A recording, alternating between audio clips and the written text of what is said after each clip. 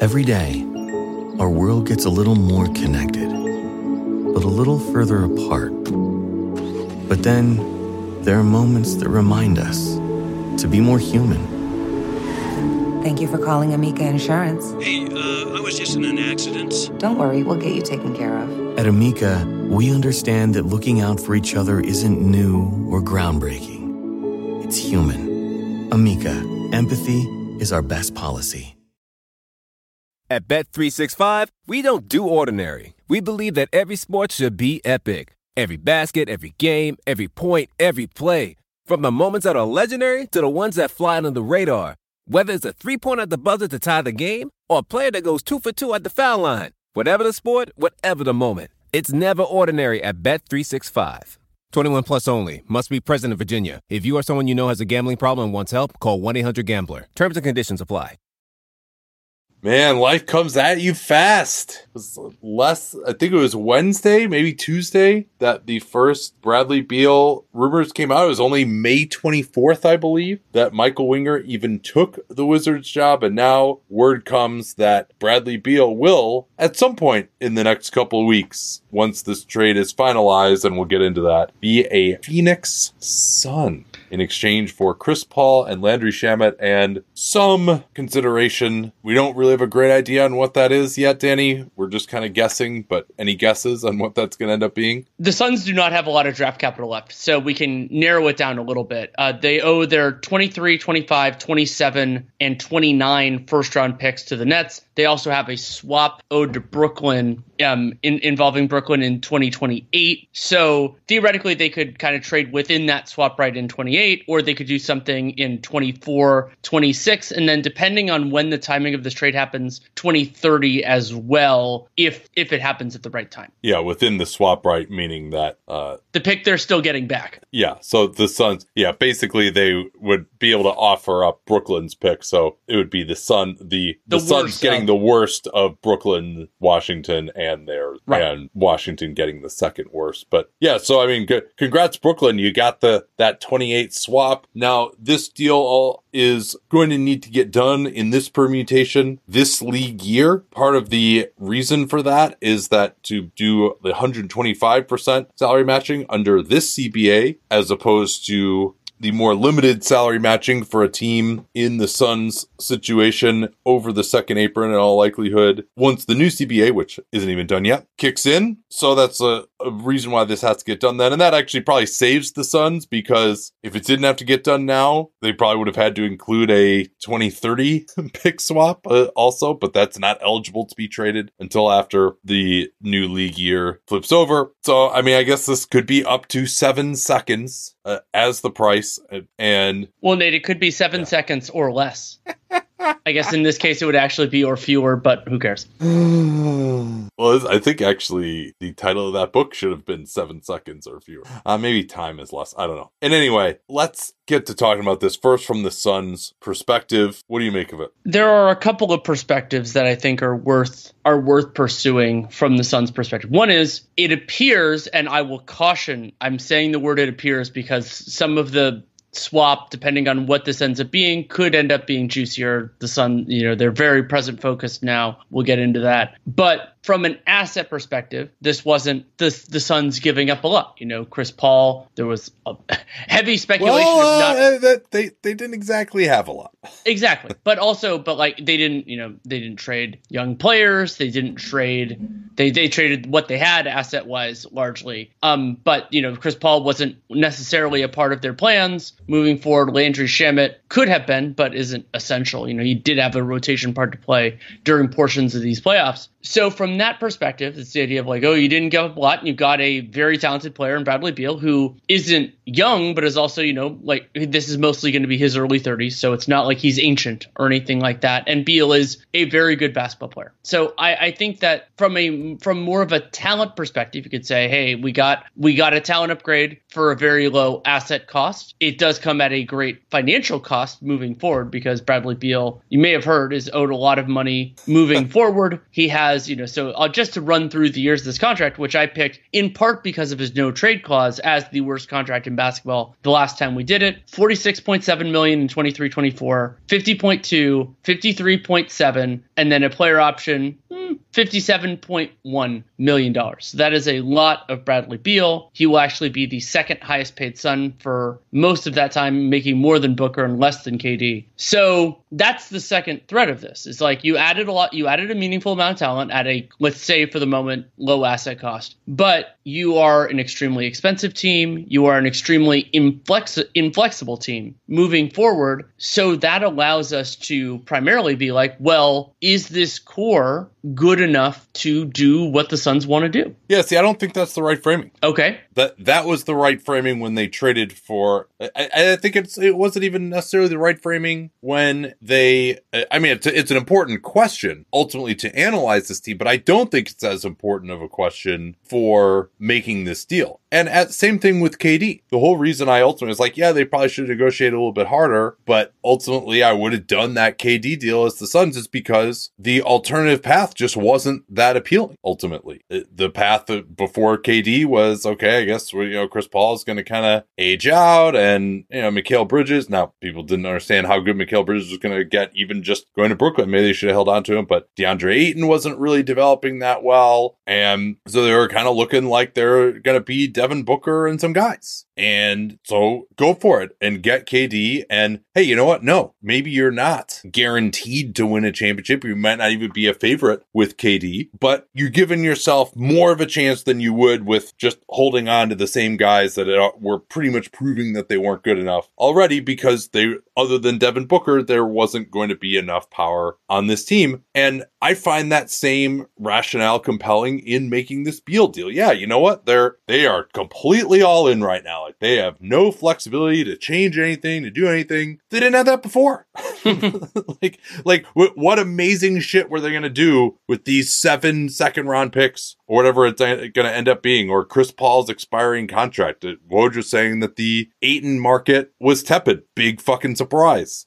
Because he's not that good compared to how much money he's making. And so, yeah, to me, the question is, do they have a better chance of winning a championship this upcoming year with Bradley Beal on their roster as opposed to Chris Paul is going to get waived anyway, by the way, remember that? As opposed to whoever they're going to sign for the mid-level and Landry Shamet, as long as Matt Pushbia is going to be willing to pay this into the second apron for a while, and we'll talk more about the financial consequences going forward here. As long as he's willing to pay it, like absolutely, I'm not going to say this is a no-brainer of a deal. And also we got to talk about just what they're going to look like with Bradley Beal. And, I acknowledge he's not like the greatest fit of the guys they could have gotten, but like compared to going to be 39 years old in the playoffs, Chris Paul next year. Yeah. I think I'd rather have Bradley Beal, and the opportunity cost is just very limited. Again, it's like door number 2, you got a pretty good idea of what's behind door number 2. And so I think I would rather just go get Beal than just maybe they could have figured something out and just get some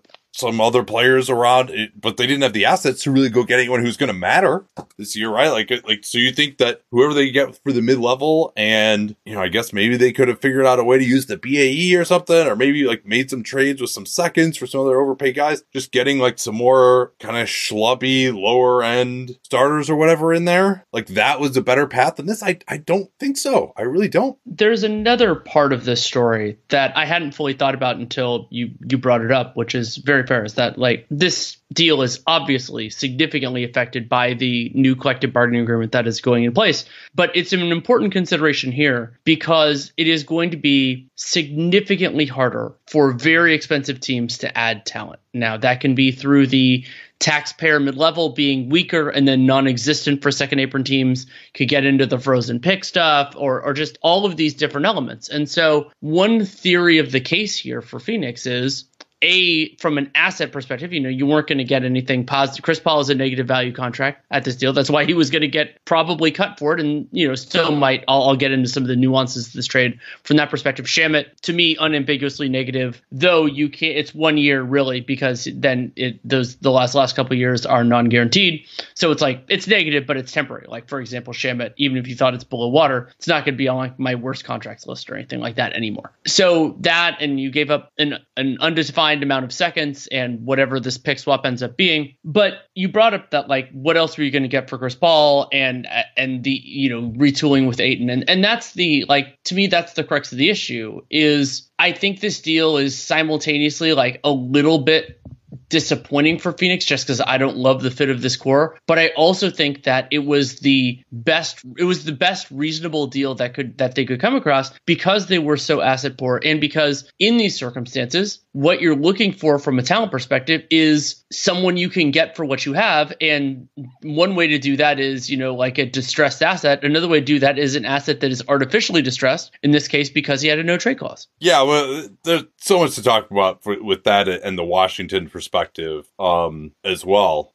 But yeah, I think also, yeah, we've seen Matt Ishbia be extremely aggressive. And clearly there is a degree of fascination with stars here that might be a little bit too much. And you want to say, all right, we're just going to get stars. We don't need a rest of the team and all that, like valid criticisms. But I also think you have to give the Suns a little credit that by this point in the process, and particularly given what they had gotten out there from the Chris Paul discussions, I don't know if it was they who leaked that or Chris's side, but teams, agents, players, like certainly knew that they had a decent possibility of getting the mid-level. Like teams do their work ahead of time. Agents do their work ahead of time. So I think you have to say that Phoenix, at least in their mind, we don't know exactly what it might have been, but that they had at least some understanding of what door number 2, waiving Paul, using the mid-level, might have got them, and that they were able to make at least somewhat of an informed decision on that, although we will probably not know what that was. But again, as I looked at the market and we did their off-season, we're like, all right, who are they going to get? Like, it was pretty depressing, right? To think of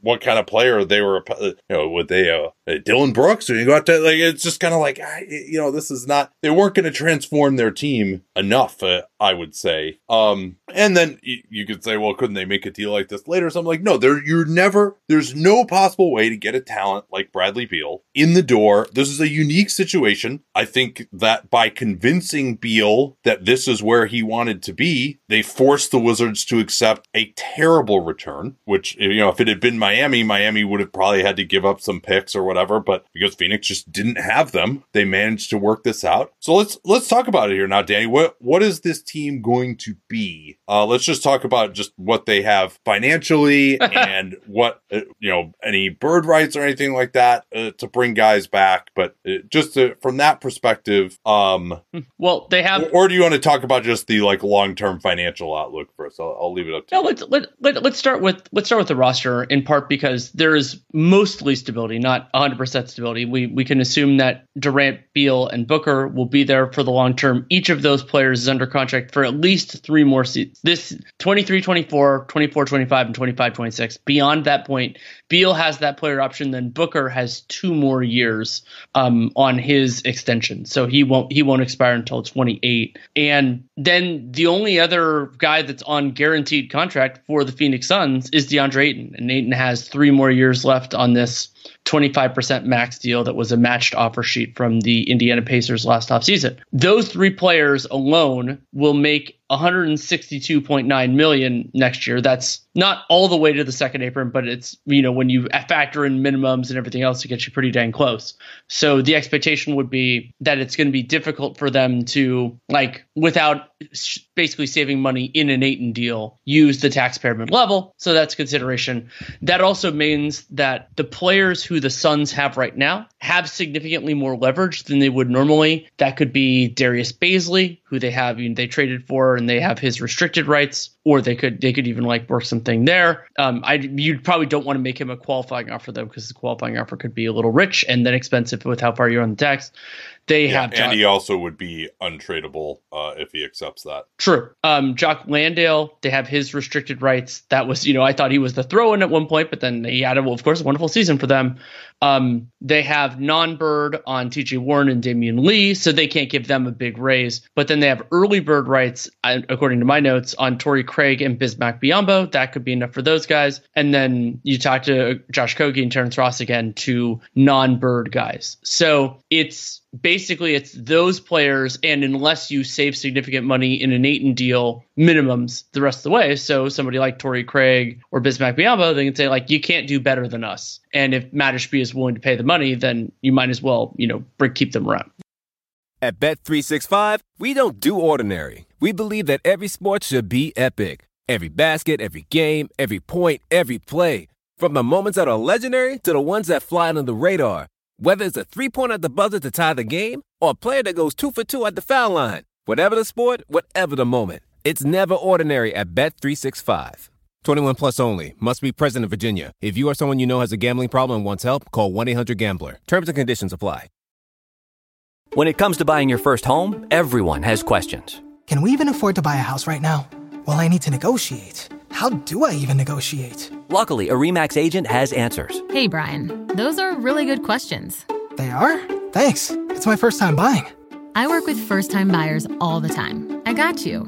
RE/MAX agents have more experience than other real estate agents. Visit RE/MAX.com or download the RE/MAX app to find the right agent. The right agent can lead the way. Each office independently owned and operated.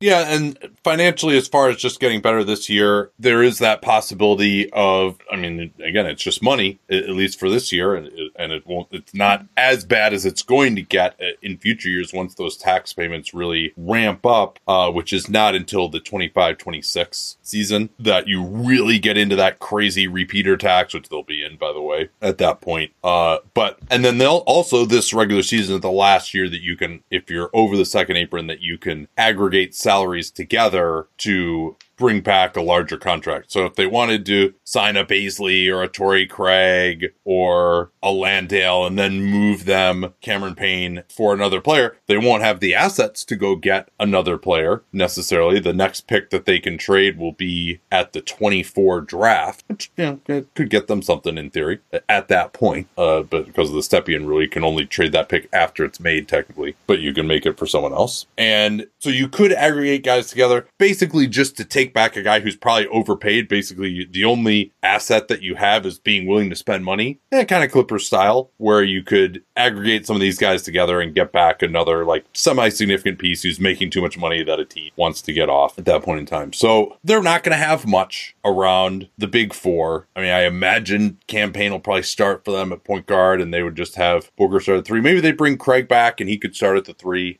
also. I think that probably their best way to play would be just without a technical point guard, and that Booker would do that a little bit more. KD can do some, Beal can do some. It's really, they got plenty of guys who can initiate in the half court, and all those guys can pass it well enough. It's really more just like bringing the ball up and like against pressure or something is like a little bit annoying, but that's fine. And then I think defensively too, you would love to be in a situation, particularly at the end of games against good teams, where Bradley Beal and Devin Booker are your backcourt. You got pretty decent size and versatility there, as opposed to having to go Devin Booker at the 3, someone like Payne who weighs $175 out there as well. Then you're really kind of compromising your defense, and Payne isn't really a great spot-up shooter either.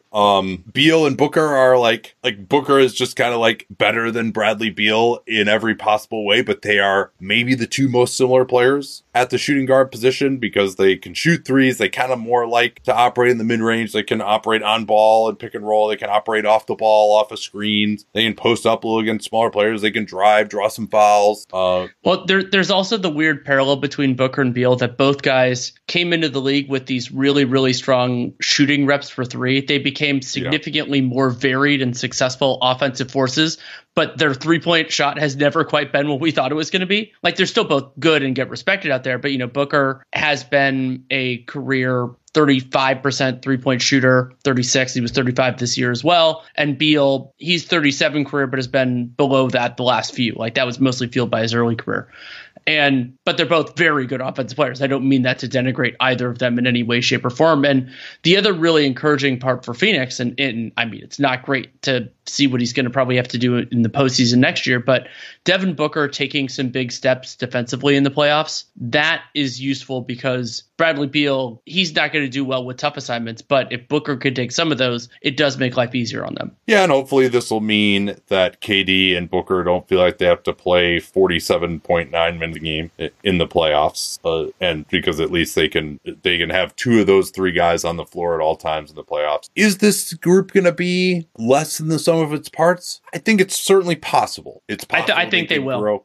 Yeah, I mean, I guess if I had to, like they're not all going to average 30 a game, right? Like that in that way, yes. But Beal actually got more efficient last year. Like KD, he can be really efficient on not that many shots. That he knows how to do that. He can space the floor. He knows how to play off of others. And I think Beal, I think he's going to defend a lot better than people expect. Like I think he actually, when he really wants to bring it, he actually would take on some of the best assignments for a Washington team that, obviously didn't have the greatest perimeter defenders during his time there. But I think with him freed up in a winning situation now, he knows what the deal is coming there, that he's going to be the number 3 guy. I think you're going to be pleasantly surprised with his level of focus defensively and how much team ball that he wants to play. Where I think the diminishing returns could come in is just all these guys trying to get to mid-rangers too much. Now, if you want to say no team is going to have anywhere close to the required perimeter defense to guard all 3 of these guys, right? Like Bradley Beal, he's going to be going against probably the other team's point guard a lot of the time. And I mean, he could really become very efficient that way. And while none of these guys have always loved spacing out and shooting a ton of threes, they're always going to get guarded, right? So that's not really a concern. And I think hopefully all of them will get better at shooting the 3. We'll see whether Frank Vogel and a year of trying to play that way gets them there. You saw in that game 2 against Denver where they saw the math on the 3 and they're just like, all right, we're just going to come out and shoot a bunch of threes now. Like KD is like, I'm going to just fire like 8 threes in the first half. And he wasn't used to playing that way. He just decided he was going to try it for that game and he wasn't able to hit shots. And it showed just their lack of continuity and how they were just throwing darts at the wall throughout that whole series. But I think over the course of a season, I mean, that's the other important thing about this with compared to door number 2, that they do this now. You can make other moves through the rest of the transaction season. You can get some of these ring chaser guys to join you at the start of the year because they would now be limited on getting buyout guys too. I mean, what are they going to do without being able to sign this year's Terrence Ross? So I think just the chance to build continuity with this group, fill in at least some guys who make sense, even if they're at lower level contracts around this group, potentially make another move at the deadline, even if it's lower level, and have a chance to build throughout the season is going to be really important, guys. So there's a chance it implodes, but there's a chance it was going to implode anyway. And this is a lot of offense talent on this team. It's just up to them to make it work out. And I think they're going to do better than some people think they're going to. I'm very interested, in part because we saw so little in the regular season of Booker and Durant together.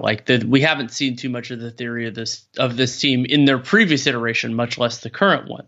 Of something a criticism I levied of the KD Nets frequently, and part of this is Durant, part of it was his teammates, of the low-hanging fruit. So overall last year, Phoenix didn't get to the line a ton. I think they will be better in that respect. They also didn't run aggressively in transition. Some of that is Chris Paul, who's no longer there. But can they do some of those things? Because I think their half-court offense will be good. I don't think it's going to be necessarily a wild 115 or anything. I remember what the Celtics were doing early last season. I think they can be on the better side there. So I think their offense will be strong. And at times elite, and the idea of matchups being important, they're going to have these advantages. And even if, you can play Beal, Durant, and Booker a lot together, and then even in the spans when they're apart, whether it's due to injury or just rest during a given game, you have that. Why I say they're worse, they'll be weaker than the sum of their parts. And some of that is the offense and what they're trying to get to and what you can take away. The other part of it is on the defensive end. They're going to be asking a lot of the other 2 closers, whoever those are. Maybe DeAndre's one of them, maybe he's not, because Booker can take on some of those assignments, Beal can take on some, but with the core foundation of Durant, Beal, and Booker, you don't really have that lead point of attack defender to me. You don't have that lead wing defender, but you do have some capable help guys. And then I'm not sold on Ayton as the tone setter, lead protector. We criticized his reactions and everything else a lot in the playoffs. And so the difference between this Suns team and the current Nuggets team that just got crowned champions is that Denver's offense, we know how good they are. And whenever Jokic is on the floor, Jokic's brilliance allowed them to play a lot of other defensive players without sacrificing on offense. And you don't have to be as good as the Nuggets to make this trade worth doing. But the theory for the Suns is going to be different. And we haven't seen too many teams like that reach the promised land, even if they can reach high levels. Yeah, who that fifth closer is going to be fascinating. Like, could Torrey Craig be good enough in that role? Is Bradley Beal or Devin Booker is probably going to have to be your main defender on the opposing team's point guard, most likely. So that's not necessarily going to be great. And I think they still need, you can't have just a total shooting liability out there. Like, you can't have a Josh Kogi type of guy out there necessarily. I think we saw that at Denver series. They just weren't able to keep up. But also, part of the reason why they struggled so much with that one non-shooter out there is they just had no continuity and no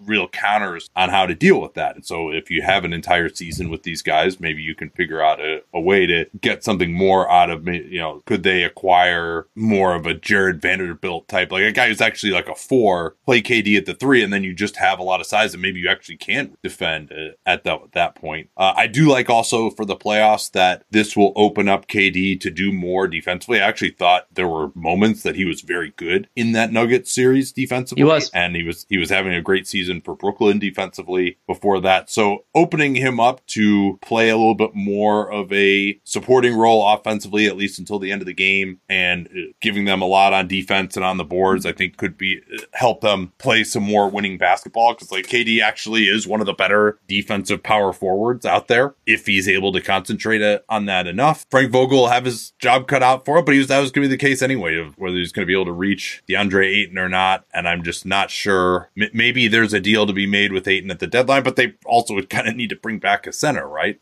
Which is another fascinating aspect of all this. But he's got 3 years left on his deal. He's making a lot. And I mean, maybe they can rehab his value enough that he could then be traded, because that's kind of at an nadir at this point. So still a TBD on this for the Suns. But I'm sorry, like, people who are complaining about this, like, yeah, the odds are it's probably not going to work, but it already probably wasn't going to work. And if you could trade a 39-year-old Chris Paul for next year's playoffs for a Bradley Beal who hasn't played that much recently, but still is about to turn 30, and I think could still be at a top 30, top 40 level in the NBA. Yeah, he's totally overpaid, but like, their team was super expensive anyway. If HB is willing to pay it, okay. And so let's get into the financial implications here now. Here's how I kind of foresee this happen for them. They are basically, unless they move on from one of the big four, they will be in the second apron through the 25-26 season. That is when KD's contract ends and when Ayton's contract ends at the summer of 2026 is when that's over. Booker, his designated player veteran extension hasn't even kicked in yet. He gets a $12 million raise next year, and then that goes out 4 more years after that.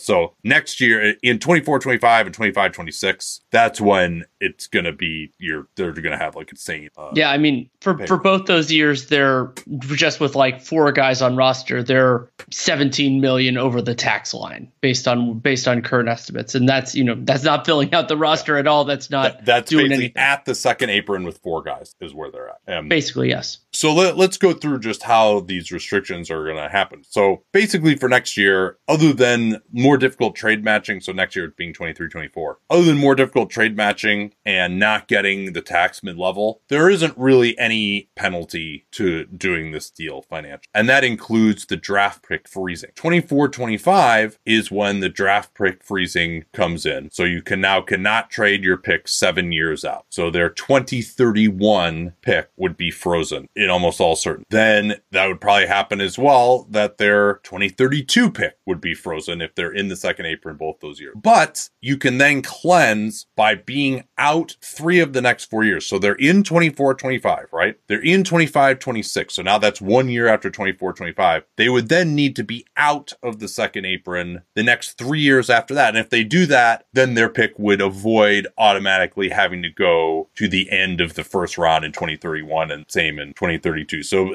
basically the way you can get away with it to maximize your time in the second apron over any given 5-year period is 2 years in, then 3 years out. And that's how you're able to avoid. And they just get a bonus year in the beginning because the restrictions haven't kicked in. Yeah. So I don't think that this like idea that they're totally spending like drunken sailors, that they're destined to lose these picks. that's without making a move. No, that's not really true. And then the other thing to remember too is that it only gets calculated for the draft pick freezing purposes at the end of that year. So you can even get out by the end of a given year. And also in the 25-26 season, could just be obvious it's not working at that point. They could just completely blow it up, move KD, move Ayton if they need to like stretch Ayton or something. But Nate, how could a team, especially a team with Kevin Durant, change course so quickly and get out of the second apron or get out of the tax entirely? It's not possible. Though I will note it's going to be harder to shed salary in season, not that these have to be in season under the current rules just because of the way the salary floor works. So there are going to be fewer ways. This is more just a note in general for teams to shed salary in season. That is going to be harder in the off season. Still totally possible. Yeah, absolutely. And also, so this will be, and their next time that they can use any kind of an asset to make a deal is next off season with their 24 first rounder, and they'll also have a 2030 swap should they need to do that. So they are definitely all in. I think people are just freaked out at how ridiculously all in they were, but that was already the case with KD. Like this. To me, this is not a significant change in how all in they are. Certainly it complicates something. The other thing we don't know yet is whether Beal is going to waive his no trade clause as it would apply to any future trades with the Suns as a condition of doing this deal. He doesn't have to do that, but maybe he would. And it could even be like it could even be a soft power situation where like there's no formal thing, but he's like kind of tells them, hey. Well, yeah, and it's just like, because, what if he suffers a career-ending injury or something like that, where it's just like, or just the team totally has to be blown up, whatever it is. So yeah, really nice work by Bradley Beal here. I think, would he have had a better chance of winning a championship if he went to Miami? I think so. I'm not sure, actually, just because other than Denver, there isn't really like another monster in the West, right? I just think the Heat, there was an iteration of the Heat that was a better overall team than what I expect the Suns to be, personally. But you still got to deal with probably Philly, Milwaukee, and Boston. Like those teams, I mean, unless Harden leaves, are probably not going anywhere the next couple of years. They also, the Heat would have had to give up a lot more in a trade, too. And I guess we can kind of talk about that whole thing from Beal. Yeah, let's make it from Beal's perspective here too. I think to engineer this trade, maybe it helped that Mark Bartelstein's son is now the CEO of the Suns. That's a nice little tidbit there. But he had been working for the Pistons before that. So, yeah, maybe he would have a better chance in Miami. But to get to a Phoenix team that really didn't have to give up anything of consequence on the floor to just join Booker and KD, I mean, it's a pretty goddamn good trio. It's not at the level of that Nets trio, I would say, but it's one of the better ones that we've seen for sure. So I think this was... For teams that like are ready to win now, that were willing to pay him, I think he did pretty well. And also he was able to, because they didn't have any assets, he was able to use the leverage of the no trade clause to get himself there and not be in the situation where that team was giving up so much that they would have been limited in what they could do going forward. Yeah. At Bet365, we don't do ordinary. We believe that every sport should be epic. Every goal, every game, every point, every play. From the moments that are legendary to the ones that fly under the radar. Whether it's a game-winning goal in the final seconds of overtime or a shot on the goal in the first period. Whatever the sport, whatever the moment. It's never ordinary at Bet365. 21 plus only. Must be present in Virginia. If you or someone you know has a gambling problem and wants help, call 1-800-GAMBLER. Terms and conditions apply. At the bare minimum, thinking that the Suns post-trade are better than the Heat post-trade is defensible. At bare minimum, like I think it's it's close to 6-1, half dozen the other. I just think the talent makes more sense in Miami. I also think they've been well coached and well run. The other big question, I don't know if Beal considered this at all, is that we're pretty sure that Matt Ishbia is willing to pay that kind of money. But Miami, if they had done a Beal trade, honestly, whether it involved Tyler Hero or not, they would have been very expensive, kind of startlingly expensive over the next few years. Butler has guaranteed years, and he might even want more than that. And then you have Bam and Mickey Harrison. Like I am less confident that Mickey Harrison is going to spend over the next 4 years than I am Matt Ishbia. And so the idea of whether the team would get broken up, also the Suns core, Bam's younger than those guys. Oh, well, actually Booker and Bam are both young. But yeah, I mean, you could make it work in a bunch of different directions. And so from Beal's perspective, it is at bare minimum completely defensible. It's very possible that he's 100% right, that that's a better overall situation to be in. Maybe he'd rather be in and Phoenix. Also his wife apparently is from the LA area and just generally wanted to be there in Phoenix. We didn't mention too from Josh Robbins that Jordan Goodwin, who I actually like and I think could have an interesting role with this Phoenix team. We'll see. I mean, you never know a guy at his experience level, having kind of played on a Wizards team that wasn't doing much last year, but he's a rugged defensive guard, not a great jump shooter, but maybe can make some open spot ups. He's apparently going to be included in this deal as well. Well, and that's a natural segue into the note that we don't know the exact terms of the deal. We've talked about it in the context of the picks, but there could also be players moving around, and that the other big wrinkle there is Chris Paul. And so by my basic calculations, and Goodwin's addition potentially in the trade actually changes this, the Suns, in order to satisfy the matching salary rules, need to guarantee more of Chris Paul's salary, roughly $25 million. That number changes based on who else is involved in the deal one way or the other. But they need to do that in order to satisfy it, because the way that the league calculates it, when a player is going from, so Chris Paul, he's fully guaranteed for the current league year, but he's partially guaranteed for next year. You can't just game that system and just be like, oh, well, we're trading you this fake money for your real money. Like, they wanted to take that out. So they have to do that for Chris Paul. So congratulations, Chris Paul, you're making more money. We don't know exactly how much. But so there's that component of it, of that we don't know exactly the terms of the trade. We don't know how much Chris Paul's contract is getting guaranteed. But then there's also the subsequent reporting from Woj and from Chris Haynes that Chris Paul needs to make a decision in terms of whether he wants to be a Wizard or wants to be somewhere else, that the trade could also change forms by adding a third team. And as John Hollinger noted astutely, the Wizards could benefit from the restructuring of this trade, because they could, if Chris Paul gets rerouted, depending on what all is going each direction, they could generate a larger trade exception whether or not they use it. Yeah, I would assume that Phoenix wouldn't love it if Chris Paul ended up with one of the LA teams, which is probably where he would like to be. Chris Haynes reported that the Clippers are interested in adding Chris Paul, but I'm sure Phoenix, to get this deal done, just agreed essentially that, hey, if you are going to add a third team, Washington, go ahead, we'll play ball with you to get that done. That's usually the way it works. There was also a chance that Paul could join either of those teams by getting waived by, a potential other Chris Paul destination, and then he'd probably be doing so at the minimum rather than potentially at his full contract. Yeah, that makes sense, and we'll see. If he's going to get as much as $25 million or more of this contract guaranteed with Washington anyway, at that point, then it would be more about probably a buyout discussion. Now, Michael Winger could say, hey, Chris, we know you can still play. We'd rather just send you home until the trade deadline. We'll move you for some terrible salary and hopefully pick up an asset at the deadline if the right move doesn't present itself. But we'll see whether they're willing to do that with Chris Paul. They initially said that they want Chris Paul to play for them, but that they might work with him if he doesn't want to be there, which I'm going to go ahead and guess he's not too interested in that. He's going to channel his former son, Eric Bledsoe. So the next inflection point is Kristaps Porzingis now, and his $36 million player option, which it's kind of starting to feel like he might pick up. That decision is due on Wednesday, the day before the draft. And if he does opt in, then presumably he will instantly be on the trade block. And I'm sure that his agent is already working to find places that might be willing to take him and possibly extend him. As we noted before, talking about Porzingis, that a team acquiring him because he doesn't have the market here to get more than his player option will certainly have the ammo to give him an extension in conjunction with the trade that he would accept. And then, of course, Kyle Kuzma, who will opt out. Maybe there will be sign and trade possibilities there also. But it seems like Washington, this is reported by David Aldridge, said, we want to get out of the Bradley Beal business and have our financial flexibility available for next offseason, when they basically have absolutely nothing on the books, as much cap space as you could possibly want. If you were the Wizards, throw out the whole, we got to be loyal to Bradley Beal, do him a solid.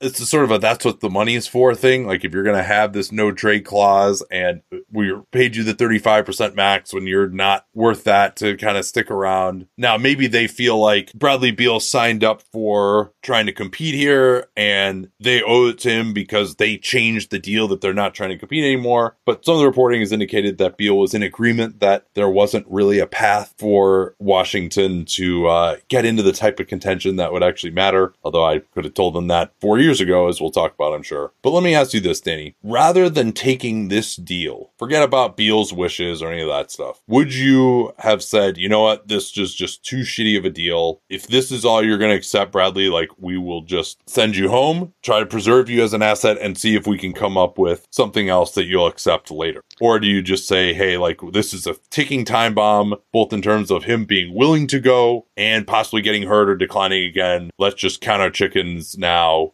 and let this guy go, even though the returns suck. I am firmly on team time bomb here. And not only because Bradley Beal is owed a ton of money over time, but because of the no trade clause. And to me, this is in some ways the final, but in many ways the greatest sin of the Tommy Shepard, Ted Leonsis era is simultaneously giving Bradley Beal a max contract and a no trade clause, is that it guaranteed they were going to get a relatively modest return for him. So it's not a situation where player X, we've brought up Jordan Poole for this, or, maybe at different points you could point to various players, and they're going to recoup their value because Bradley Beal could just say no. And there is a distinct chance that they maybe could have gotten more in terms of draft assets or something from the Miami Heat, but you run way too big a risk. And Washington can't change course immediately, but they can change course pretty quickly. And I see, because of the no trade, I see almost no upside further than this, and I see immense downside, and few teams know how badly and how quickly a big contract can turn, quite like the Wizards, and once you get there, it's very hard to turn back. And so I think that it is not a perfect trade. And also, I think that this could look rosier for the Wizards depending on what the swap is and some of the other stuff. But no, I absolutely, as the Wizards, you hope that you could get more from the Suns, or ideally Beal is interested in a team that has more of a capacity and they offer some of that capacity, but you were never going to get a Drew Holiday return. You were never going to get that because he had no trade clause. I've made the argument before, most often with John, in some of these, like Zion was one of these. Kyrie, I kind of feel this way about it now with the Mavs, even though Kyrie may not have any other suitors right now. I guess we can talk more about that later. But of the idea of, hey, you know what? Just pay the guy, because if it doesn't work out, then, it doesn't really matter that much that you have this albatross on your books. But two factors make me feel differently. I guess I should say three. The first one is, 5 years, still 4 more years coming up. And then that it's also 35% of the salary cap. If either of those things weren't the case, if we're talking about a 4-year max, we're talking about the 25% max, like with Zion, and only had 3 years left, I'd be like, you know what? Okay, let's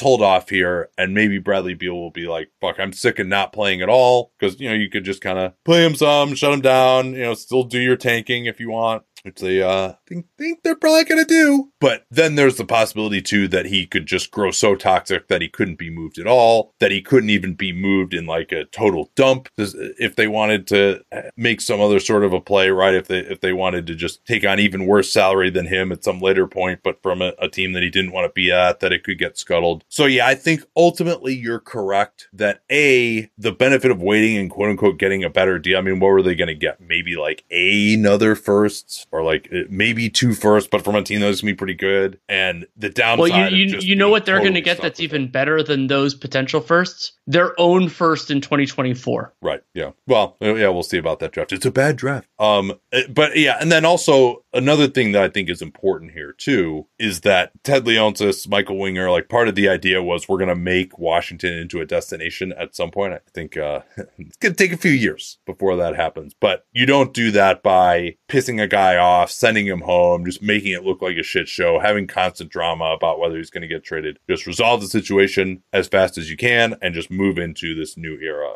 of Wizards basketball. It's so interesting to me, by the way, on no trades. I think this might be the last no trade we're going to for a while, given how this turned out and how Carmelo's turned out. That, and I'll credit even, the Warriors, for example, with like Steph and Clay, guys who've been here forever, that they resisted giving up no trades to them, even when they were free agents and would have been eligible for them. And I think the reason these no trades work out so badly, it's because you only have to give them when it's required in theory to convince the guy to stay. So you've got this situation where maybe the guy's not that good. He's not even necessarily sure you want to be there. Okay, like, for like Steph Curry in 2017, he was never going to leave, right? Like, it's a great situation. They just had won the championship, right? So you can get away with not giving him the no trade. Bradley Beal, Carmelo Anthony in 2014. Okay, you got to give him the no trade because, he might leave otherwise. But if your situation was better, you wouldn't have to give him the no trade. But if your situation was better, then you wouldn't have to trade him. So you're hamstringing yourself from trading him in a situation where you're more likely to need to have to trade him. One note, I was bringing up the Wizards draft situation. They owe a first round pick to the Knicks that is top 12 protected in 24, top 10 protected in 25, and top 8 protected in 26. And then it would become 2 seconds. They owe no firsts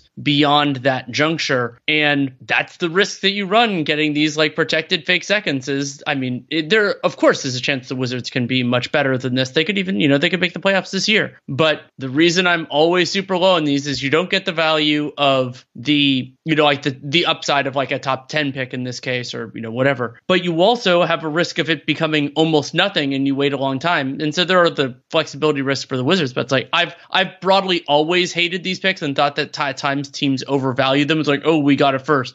This is a great example of why I don't like them. As the Knicks in this case, not as the Wizards. The Wizards, I don't like doing this from a different perspective there. Yeah, and recall that the way this pick got to the Knicks was it initially went to Houston in the John Wall for Russell Westbrook trade. It's basically the sole consideration going back. And I think in that case, just from Houston's perspective and Washington's perspective, like it worked out the way it should, right? The idea is, you know what, if this Russell Westbrook trade works really well and we're making the playoffs, then it worked and we'll give you a first. If we're not making the playoffs as a result of this deal, then the trade didn't work. The guy wasn't worth that much. It's as close as you can get to those NFL style contingent draft picks, basically. So I think it was fine in the initial transaction, but I do agree with you that the New York Knicks acquiring that pick. Now, I guess for the Knicks too, you might say, well, hey, they're always going to try to win every year, right? So the fact that they would make this kind of a transition after betting on the Wizards being a low end playoff team is a pretty smart bet overall. But I guess there's also no chance that the Wiz were going to blow past that and be solidly into the playoffs in a given year. I mean, that's pretty crazy that the Wizards have been trying all out to make the playoffs and they've missed it in 4 of the last 5 years and they haven't been over 500 since then. But again, maybe they should have traded him in 2019. Should have traded him in 2020. Maybe they should have traded him in 2021. It's just, pretty remarkable that. And Tommy Shepard's got to be sitting here thinking, like, now you decide to do this, Ted. Like, now maybe Tommy felt like, he was been there since the early 2000s under Grunfeld, and I haven't talked to him about this, but maybe he felt like, hey, Ernie Grunfeld had this job for 18 years under 2 owners, chasing after the AC, doing what the owner wanted. Now, Ernie Grunfeld at least succeeded a few times, which Shepard wasn't necessarily able to do, and then his drafting record killed him, obviously. I mean, that was probably even a bigger part of it than the philosophy thing, but it still must be annoying for him because I'm sure he knew in his heart of hearts that their philosophy was the wrong one, but he just was kind of following his owner's edicts, and now Michael Winger has come in and he's got this carte blanche to remake things. What else do we need to talk about here? We'll have to see the subsequent effects of this from Washington's perspective. Is this a full teardown? Do we see guys like Monte Morris go in a different direction? When people were talking about Beal concepts earlier on, one of them involved Monte Morris going back to the Suns. I would have actually liked that, but this construction, it wouldn't have made sense because the matching salary would have been prohibitive. That was a CP plus Ayton structure, but maybe Monte Morris finds it. Maybe he has 1 year left. Maybe you just keep him around unless somebody bulls you over with an offer. The other thing too is that Washington assuming that they move on from Porzingis. I mean, they don't re-sign Kuzma. I mean, maybe they end up doing that just as possible if those guys just don't have that great offers and they can move those guys, but later in the season. But they're really the only team as of now. We'll see. This can change in transactions. And yeah, it's not a quote unquote good draft in 24, but the Wizards are really the only team that would appear right now to be headed towards the bottom. And so they should be assuring themselves of a top 5 pick, or pretty darn close to it. A couple other things to round up here. The Heat were the other team that was in theory involved. Chris Haynes reported shortly after this deal went down that they are really hoping that Damian Lillard is going to ask for a trade. Now, Brooklyn can outbid Miami, certainly. Do they want to? That's an interesting question. And if Lillard says, I want to go to Miami instead of Brooklyn, does Portland just agree to that, even if the deals aren't quite equal? Or is Dame still going to stay there? But we're going to find out as soon as this draft, I think, of what direction that may go. If Portland decides we don't have a deal that's going to get us better, it makes sense to just take the best player available. Oh, by the way, that's also a point guard, potentially. Well, and one other quick note, this is a completely non-precedent setting trade because of the no trade clause. So this isn't a reset that star trades are going to be lower return or anything like that. It's an anomaly for a reason. I do think we're going to see a correction, to be sure. Agreed, but not because of this trade. And the Gobert trades, like those are the high water marks here, particularly because I think we're going to start to see more of these trades seeing a downside to them. Oh, here's a very quick, I don't want to do Watfo or anything on it. Between now and October 15th, is Bradley Beal the best player that gets traded? Now on October 15th? Yeah, so basically before the season starts. And the only one that I see is clearly better is Lillard. If Siakam gets traded, I think a lot of people would say he's better than Lillard. Yeah, I mean, Beal has better than Beal, but not that it's gospel, but Beal has made one All-NBA team in his career, and it was a third team back in 2020/21. Yeah, although it's a lot harder to make it at guard than forward. It is. So, yeah, we don't know how well Bradley Beal is going to play either. I feel like he's actually going to be pretty good. I guess I'm maybe too much of an optimist on that compared for a lot of people's taste. At Bet365, we don't do ordinary. We believe that every sport should be epic. Every goal, every game, every point, every play. From the moments that are legendary to the ones that fly under the radar. Whether it's a game-winning goal in the final seconds of overtime or a shot on the goal in the first period. Whatever the sport, whatever the moment. It's never ordinary at Bet365. 21 plus only. Must be present in Virginia. If you or someone you know has a gambling problem and wants help, call 1-800-GAMBLER. Terms and conditions apply. See what else we got to talk about here. I think that's everything that I had on this trade, which is good because we've been talking for what else do we need to hit on news-wise? We have a new owner and an important potential team valuation in Charlotte where Michael Jordan is selling his majority stake. He's still going to be a minority owner to a collective that includes do you remember their first name? Is Gabe Plotkin? Gabe Plotkin and Rick Schnall. Those are two great names, let me tell you. Plotkin I'll always remember because there's this kid named Nate Plotkin who I played soccer with growing up, and my mom knew his parents or something, and so she always assumed that I was friends with him, but nothing common friends at all. But I always remember Nate Plotkin. He was the other Nate. Of course, at that time, it annoyed me that even one other person in the world could have the same name as me as a 7-year-old. It's unfortunate neither of you is sport, but that's okay.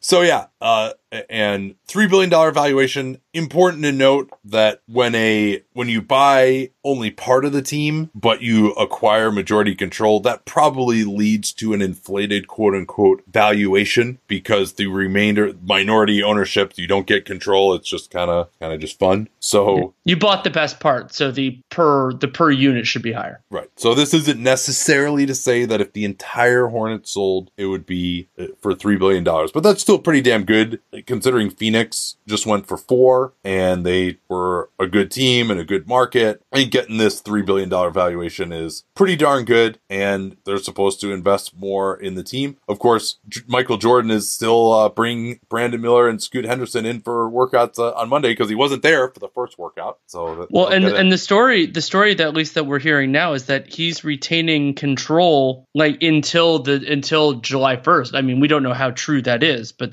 it's notable at bare minimum. I'm sure that they could exert some influence should they choose to do so. I would imagine that Mitch Kupchak is not going to be long for this job. He's didn't have the greatest resume to get hired again, and probably isn't making that much, and he's older as well, and it hasn't done a particularly outstanding job. Be interesting to see what Plotkin and Schnall think about potentially making a big commitment to Miles Bridges. That's a nice little conundrum to have to deal with right as you come in to your ownership, to give out a big money contract to him. But they have the number 2 pick. They've got LaMelo. Like, this is a team that should be able to at least make it into like semi-playoff contention for the next few years if they're well managed. And like, Charlotte is considered a small market, etc. Like that's actually, I think that this team could be a lot better than it's been. It's always the case when you have one of the worst owners. I don't know if I would have had Michael Jordan as the worst owner, but certainly bottom 5. So pretty likely that this is only going to go up at least a little bit here for Charlotte fans. So they should be pretty happy, and maybe someday we'll do a recap of some of Michael Jordan's lowlights, not trading Kemba Walker ever and then just letting him go in free agency. Although that at that time it actually was the right move to not re-sign him,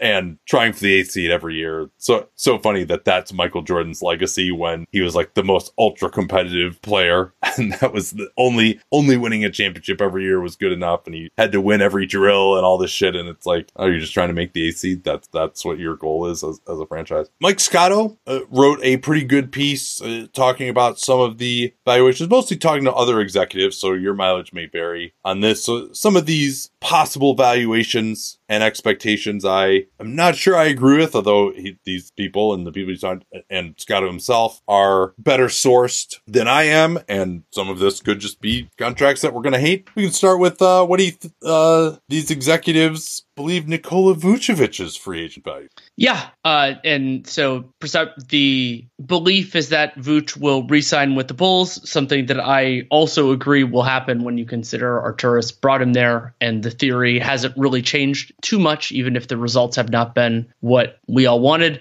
3 years, $65 million. That is significantly more than I would give Vooch, but that they're not trying to sell me on this. Yeah, I think a couple years, it's slightly above the mid-level. Hard for me to believe that he would have offers much above that. And there's also a discussion of the optics, that losing Vucevic now after everything that they gave up, which is going to include the 11th pick in this draft, that retaining Vucevic and at least pretending that the deal worked would be important, but paying him $20 million, particularly when that's going to be an opportunity cost because they won't be paying the tax for potentially using the full mid-level. That's would be disappointing. Dallas, a lot of noise out of there. Mark Stein noting after Phoenix obtained Bradley Beal that was supposedly one of the suitors for Kyrie, with the Lakers being the other. The Lakers apparently, as of this point, don't have much interest in Kyrie, and so maybe the Rockets, he was saying, might, but he's probably 3rd on their list behind Harden and Van Vliet. So but they need to pay Kyrie enough that he's going to be happy there, because you don't want him unhappy. So this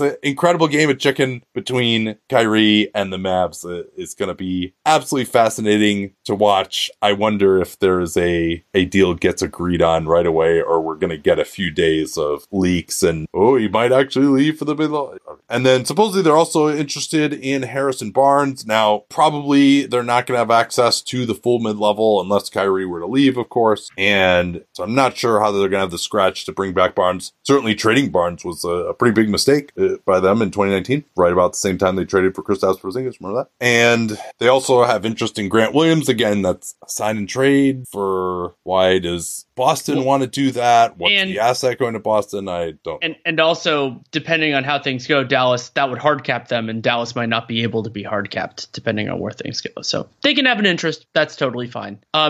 We talked about it a little bit when we did Houston's offseason preview, but they are interested in Brook Lopez, reportedly competing with the Milwaukee Bucks for him. We will have to see how those negotiations go in terms of not only what each side is willing to pay, but what Lopez values in the twilight of his career. But I mean, player that was firmly in the defensive player of the year conversation. And for Milwaukee, the executives Scotto spoke to project that Chris Middleton could command a 4-year, $130 million contract. So that's what, $32 million a year for 4 years? 4 years is a lot for a 31-year-old. But the Milwaukee Bucks, that will at least give them $9 $10 million in extra breathing space, depending on what they can get Lopez back for. They might have access to some exception money there as well. But that's when you have a $40.4 million player option, then, and the team desperately needs some salary relief, you can maybe get those 4 years. Perhaps there'll be team option, non-guaranteed, something like that too. And again, we'll see whether this actually turns out to be right or not. But that, particularly for a guy who spent all last year injured, it would seem like he wouldn't have that much leverage, but maybe that they still can't lose him for nothing. They were hoping to get on Beal. That was never going to happen. And so they don't really have any option other than bringing him back. They can't really make a trade.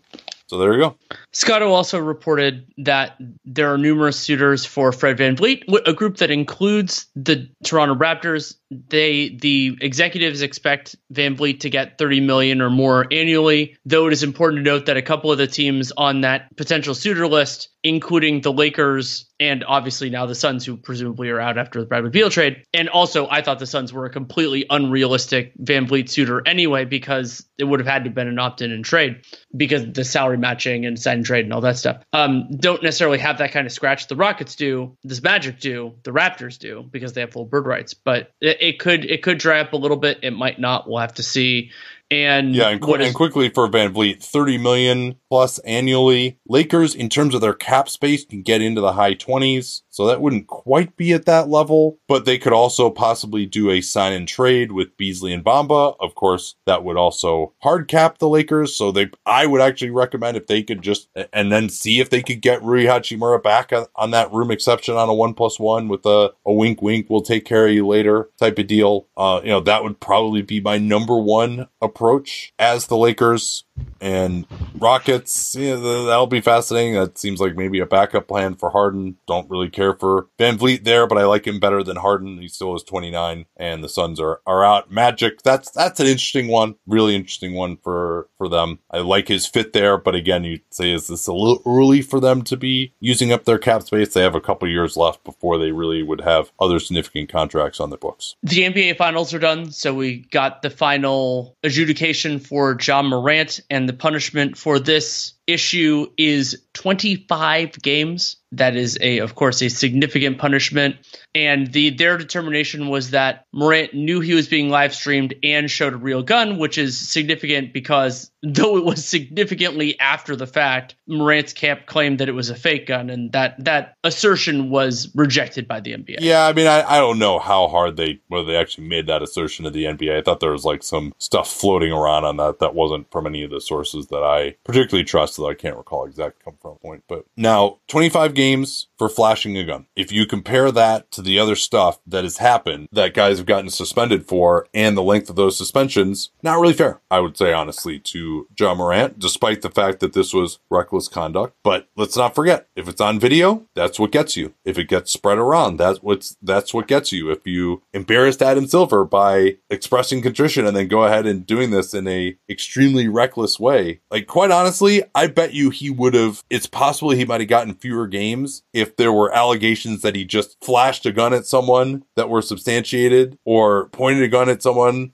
in a possible assault being just that you make them fear that they are going to experience a battery, at least under the tort law that I learned, oh god, that's 19 years ago. Sure, my memory on it's perfect. So if he had done that but there was no video, maybe this even would have been less. But the fact that there's video, that there's an embarrassment factor, that it's that public, that everyone can see what he did. I mean, it's the same thing honestly with Miles Bridges and the fact that those photos came out on social media, where if it hadn't been the case, then there wouldn't be this outcry. And certainly you would have to say that what Bridges did is worse than at least the two things that Morant has done, at least that have garnered a suspension. There's some other stuff that supposedly isn't part of this. But this is about what would have been expected. And we'll see. The NBA Players Association has 30 days to appeal this. Well, I'll note the appeal comes from Morant, but it seems like the Players Association would want him to. But technically, Morant is the one who has the decision on filing the appeal. Yeah, and he had another very well-crafted. I mean, these are two of the better apology statements that I've read, but that ultimately doesn't mean too much.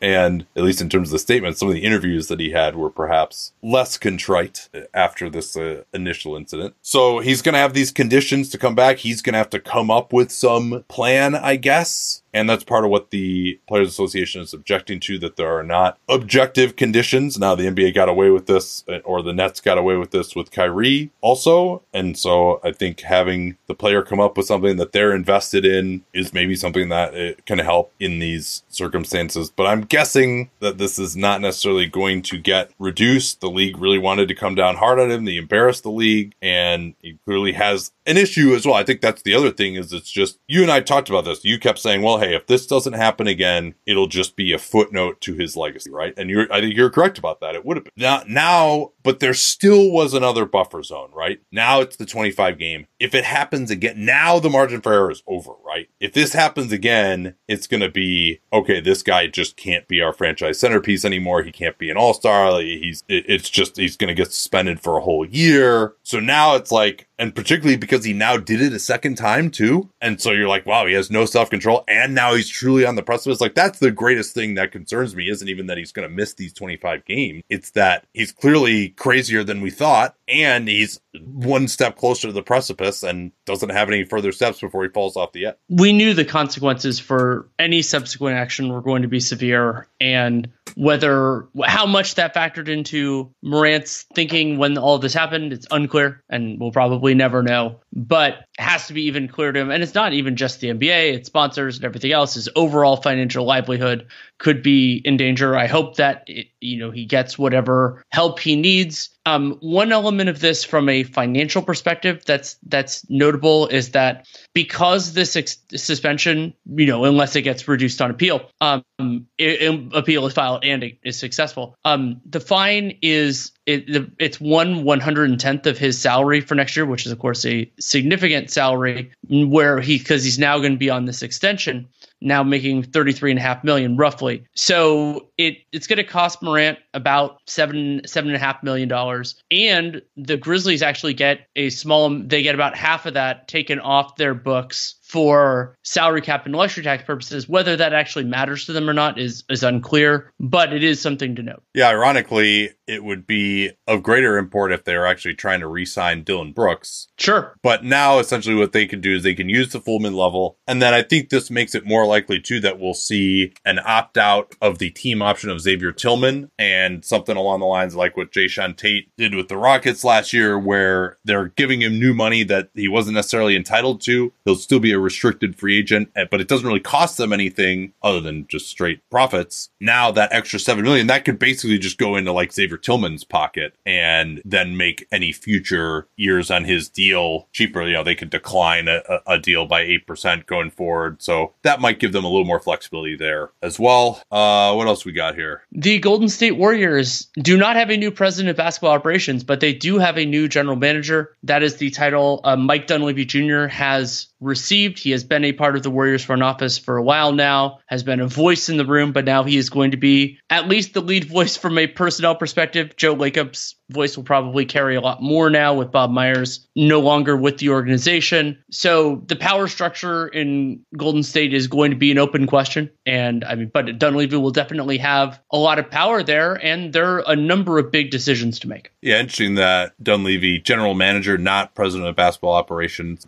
Not necessarily a huge surprise there, but Dunleavy, I'm guessing, comes a little cheaper than the 10 to 15 million that they probably would have had budgeted for Bob Myers. Does that change Joe Lacob's calculation in terms of whether he's willing to pay an enormous luxury tax bill next season? That's a possibility. There's also reporting from Mike Scotto that Dante DiVincenzo is expected to opt out of his $4.7 million player option, and he's going to be too expensive for the Warriors to re-sign in free agency, which I think that's not a huge surprise. DiVincenzo, I thought, was really good for them last year, but they'll have to hope that Moses Moody can step into that spot a little bit more, because I do think DiVincenzo should have better offers than that. Also note that there's a lot of interest in Jonathan Kuminga around the league, and this is an interesting situation. Certainly there's a risk in moving Kuminga. He's very talented, but he's also on a pretty good team, and he hasn't had any impact in the playoffs the first 2 years. I think he's going to be pretty good. I would be interested to see. I don't think he's like a future super duper star, though. I don't think he's a guy who's so good that he's going to be a top 2 player on the Warriors years from now, that he would be a pillar of their next era. And there's also risk in not moving him. I talked about this with Patrick Williams Williams last offseason, now Patrick Williams' trade value is a lot lower than it was. It doesn't look like it, whatever star equity he might have had in everyone's eyes after a pretty mediocre season with a few mild steps forward. Like if Jonathan Kuminga is just, all right, he's the backup power forward again, and he's maybe in the rotation a little bit in Golden State in the playoffs, they flame out and things go poorly or whatever, and now you've wasted that season. Like Jonathan Kuminga, I don't think is going to play well enough.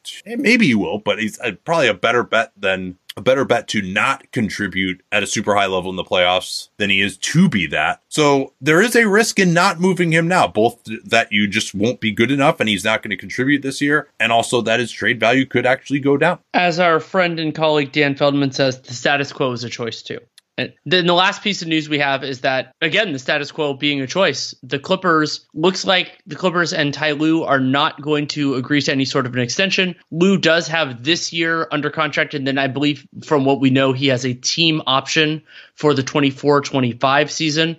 And that apparently was guaranteed now. Oh, okay. And so that provides some clarity. And the other big part of this for me with Lue is that there could be similar levels of jobs opening up in future years, but the volume and quality of the jobs that ended up becoming available this year, Phoenix, Milwaukee, Philly, and so on and so forth. Like if that wasn't enough to move him, then he might be a Clippers coach for a while. And apparently there is some interest in Phoenix, but they just didn't have any assets that they could provide the Clippers. And he's under contract for 2 more years. And this is the make or break season, I would say. Now there's Kawhi, PG probably going to be coming in asking for an extension. And maybe this, because there's Chris Haynes reporting was kind of indicating that like, oh, things could come to a head after next year. Now he is still under contract for another year. As far as I can tell, that would be the 5th year. But at that point, maybe he has enough leverage to possibly force a move, or just the whole Clippers team is going in a totally different direction, which again seems so crazy. We talked about their offseason extensively and that they're moving into the Intuit Dome and that they have George and Leonard up for extensions, but they're old and they don't play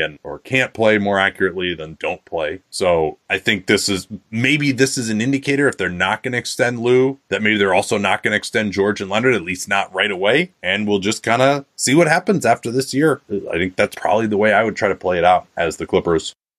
At Bet365, we don't do ordinary. We believe that every sport should be epic. Every goal, every game, every point, every play. From the moments that are legendary to the ones that fly under the radar. Whether it's a game-winning goal in the final seconds of overtime or a shot on the goal in the first period. Whatever the sport, whatever the moment. It's never ordinary at Bet365. 21 plus only. Must be present in Virginia. If you or someone you know has a gambling problem and wants help, call 1-800-GAMBLER. Terms and conditions apply.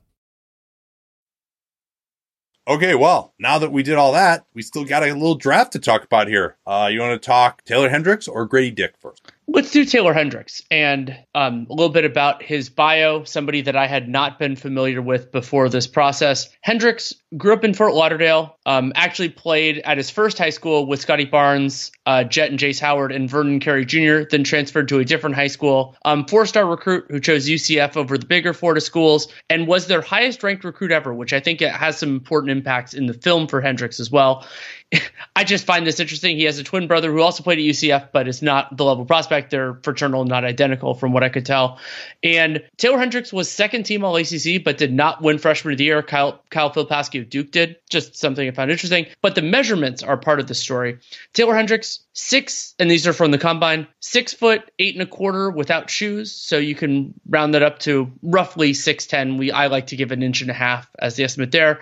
214 pounds with a little bit over a 7-foot wingspan, 8'11" standing reach. So those basic measurements are pretty close to Jalen Johnson, the Hawks' Jalen Johnson, and Jalen McDaniels, though he's Jalen McDaniels with an extra 20 pounds, which is significant. We'll talk about that in a bit. And Hendricks, he's 19 now, but his rookie year will be his age 20 season. Yeah, so pretty much very solid power forward size, particularly that 8'11" standing reach. That's even almost center size. A good standing reach for a center is like a 9'2", 9'3". But there's some centers who are at that level. And the 7'1" wingspan, good, not absolutely elite, but certainly totally solid there. 214 pounds, that's not huge. He is kind of narrow of shoulder and arm. So I don't know how much more he's going to be able to put on necessarily if you really want him to bang. I'm not sure that other than in just a few lineups that is going to hold up well enough physically at the center position. Is a little undersized there in terms of height, standing reach as well. Guy's got a lot of bounce though, and it's quick bounce, particularly off of 2 feet. You see it in the shot blocking. You see it in his ability to pick the ball up in a scrum under the basket, get up and dunk it quickly. Definitely surprise guys with how quickly he gets off the ground. Not as good of a 1 foot leaper, but certainly in terms of his 2 foot leaping, maybe he's not getting up the absolute highest, but he's getting off the ground fast and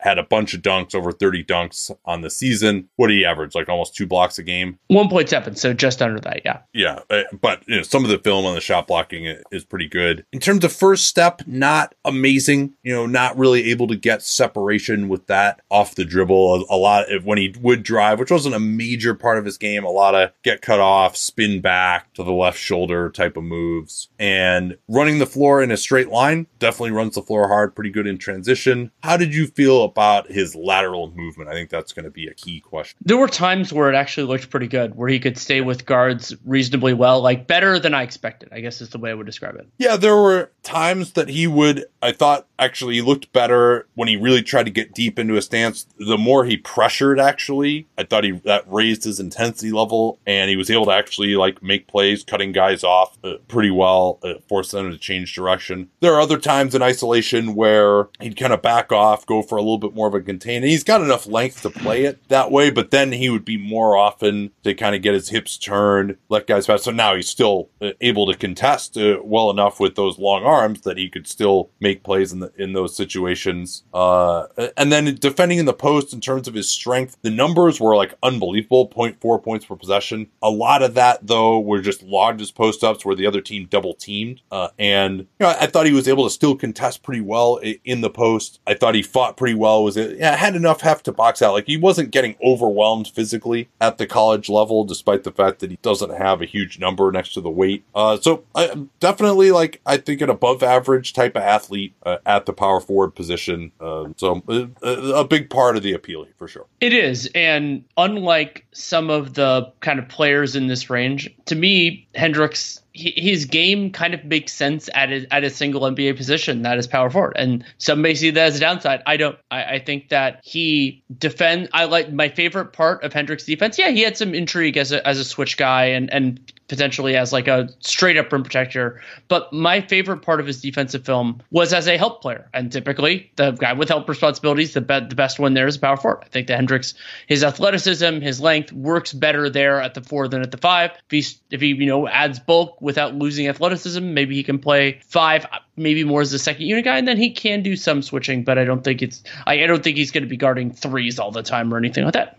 But yeah, I don't think that he'll be. It's kind of up in the air to me how good he's going to be switching, particularly onto guys who have elite quickness. I don't think he's going to be a guy who's going to guard 3s in a conventional pick and roll defense, getting over screens. I think he's going to be getting more switching on to guys, which that's kind of part of the job description for a modern day power forward. There are also other elements of Hendricks' defensive game that I think work well. There was it was off ball and saw a pass and stretched and got a deflection. And one of the notes I had in there when I was watching specifically defensive film is that Hendricks, he's more of a finesse defender, and that actually works pretty well at the 4 but it can be poor at the 5 depending on who your defensive matchup is. So I think that fits well, and he can actually. You could put Hendricks on a non-shooter, sure, that'd be useful, but also a secondary ball handler. Maybe not on this iteration of the Suns, but on other teams. I think he could do a reasonable enough job there. And so those sorts of a matchup where it's a guy who's not going to kill you, but can do something. Maybe you don't want him to chase the shooter around a billion screens, but if he's at the 4,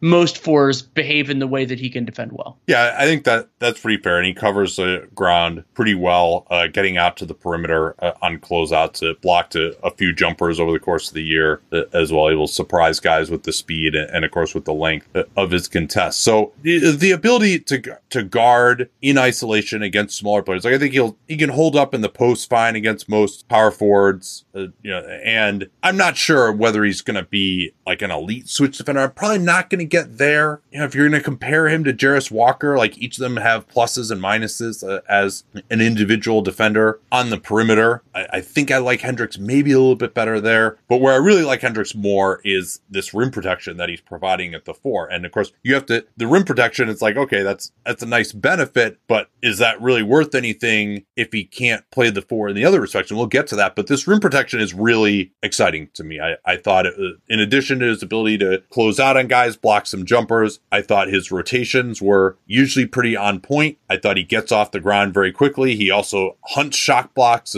as well. He had one of my favorite plays is when, a guy gets the ball down low and he's standing at the free throw line guarding someone on the perimeter and is able to get down there and disrupt the shot as the guy's making the catch. 2 quick steps, get there, affect the layup or block it when you're hanging out at the free throw line when the pass is made. Like those are the sorts of plays. There's a lot of plays where he would come from places where they just weren't expecting another rim protector to be and make plays. And then also, I thought he blocked so many guys' dunks this year. I love that. Yeah, you could talk about that a little bit more if you want. Well, I mean, so part of what you're doing there, we talked about this a lot in terms of like you and I both watch the footage for players with the ball in their hands of assists and turnovers, because it's the idea is like you can have good turnovers on the idea of like, at least you were trying something. Hendricks' aggressiveness trying and often successfully blocking dunks means that he, is in the right position. You can't really block a dunk from bad position unless you're going to, get called for a dangerous foul. So he's there, he's trying it. And that also, like when you're watching their film, it's like somebody who does that often is affecting other shots as well. And so, yeah, I think it's not only a good in and of itself, but it is an indicator of other ways that he's helping your team. Yeah, and his ability to rotate. He's not making like preternatural rotations, but he's making pretty good rotations with his quickness, and he has enough quickness even if he's not right there. And recall too, he's playing some small ball center for them, but he's also playing plenty of power forward too. So he's not always like in perfect position. And he also had some pretty good verticality type plays at the rim as well, even if he wasn't blocking the shot. And yeah, he just like guys think they have the drop on him, and he gets off the ground quickly enough to get his hand in front of the rim and stop him. And so whether it's making the rotation, getting over there with his chest, coming over the top from behind on guys who are already engaged with another defender, making plays as a rotator on the perimeter, contesting shots, a lot of that looked pretty good. Not maybe as good, just like blocking the shot of his own man in isolation necessarily, but it was definitely very intriguing, and we'll kind of have to talk about what it means to have that shot blocking at the power forward position. So we've kind of talked about most of his defense here. I think he's going to be adequate sliding his feet for power forward, very solid as a power forward rim protector, but can he play that position offensively? Yeah, my answer is yes. I think that there are a lot of different ways that power forwards can impact offensively, particularly a lower usage guy. I don't think of Hendricks as a high usage NBA player. He did have 21 at UCF, but that's not the best ACC team. And Hendricks is the highest ranked recruit in their program's history, which I mentioned in the bio section. So you could be a good post-up player, you could be a roll man, you could do lots of things, but the easiest way is to make your jump shots, and you do that. And with Hendricks, 39% on 4.5 threes per game. That's very good in and of itself, but it's even stronger than that because some of the shots that Hendricks took, in part because of that, being the highest ranked recruit, he did some pull-up threes. They were bad. I don't expect them to be good. I wouldn't expect them to be good for anybody kind of like this. So if you take those out, the catch and shoot threes actually was 41% on a deeper college three line than they used to have. And so I was pretty impressed with that. The inside the arc game we'll talk about, but just as a shooter, I think that mechanically he's good and he'll be respected out there. And even if his game isn't scalable, he has the most important basic strength for a low usage guy. Yeah, it'd be interesting to see how high he could get that usage. That's another question I have about him. I do think there is some upside to the offensive game here. But in terms of a floor, yeah, I believe it in his three-point shooting. There wasn't a huge number of these, but he was 9 of 15 on pick and pops, a substantial number of those being threes. And while his footwork isn't perfect, it will be kind of off balance when he fires it. It's a little bit more of a set shot, but he gets it off quickly, doesn't have a huge dip. He'll kind of catch the ball at his chest and go straight up with it. not quite as quick a release as Gradey Dick, who we'll talk about at some point here. But I was definitely impressed for a power forward at the type of shooting he was able to provide. Shot a very solid percentage, high 70s from the free throw line. So yeah, for a freshman, 6'9", with his defensive and shot blocking chops, this was very, very solid shooting. Not at the level of like a Lauri Markkanen in college, but maybe the next step down from that. Definitely his best offensive attribute. He could shoot a little bit coming off of screens. Like that might be a place where he could evolve a little bit to be a threat as well. And yeah, I agree with you. The off the dribble is not going to be amazing, mostly because he doesn't really have the ability to do much off the dribble inside the arc. So there's no reason to be putting it in his hands off the dribble to begin with, and like a pick and roll or something, because he's just all he would do is shoot it anyway. But yeah, this is definitely very solid shooting, and it makes you think, hey, this guy, he's going to be able to shoot. I think he's going to defend moving his feet on the perimeter at least adequately, and he's going to be a plus rim protector. Like that is a very interesting package. What about the rest of the offense game? That part is less inspiring for Hendricks, though the context I think makes some of that better. I thought the on-ball stuff for Hendricks was not particularly impressive.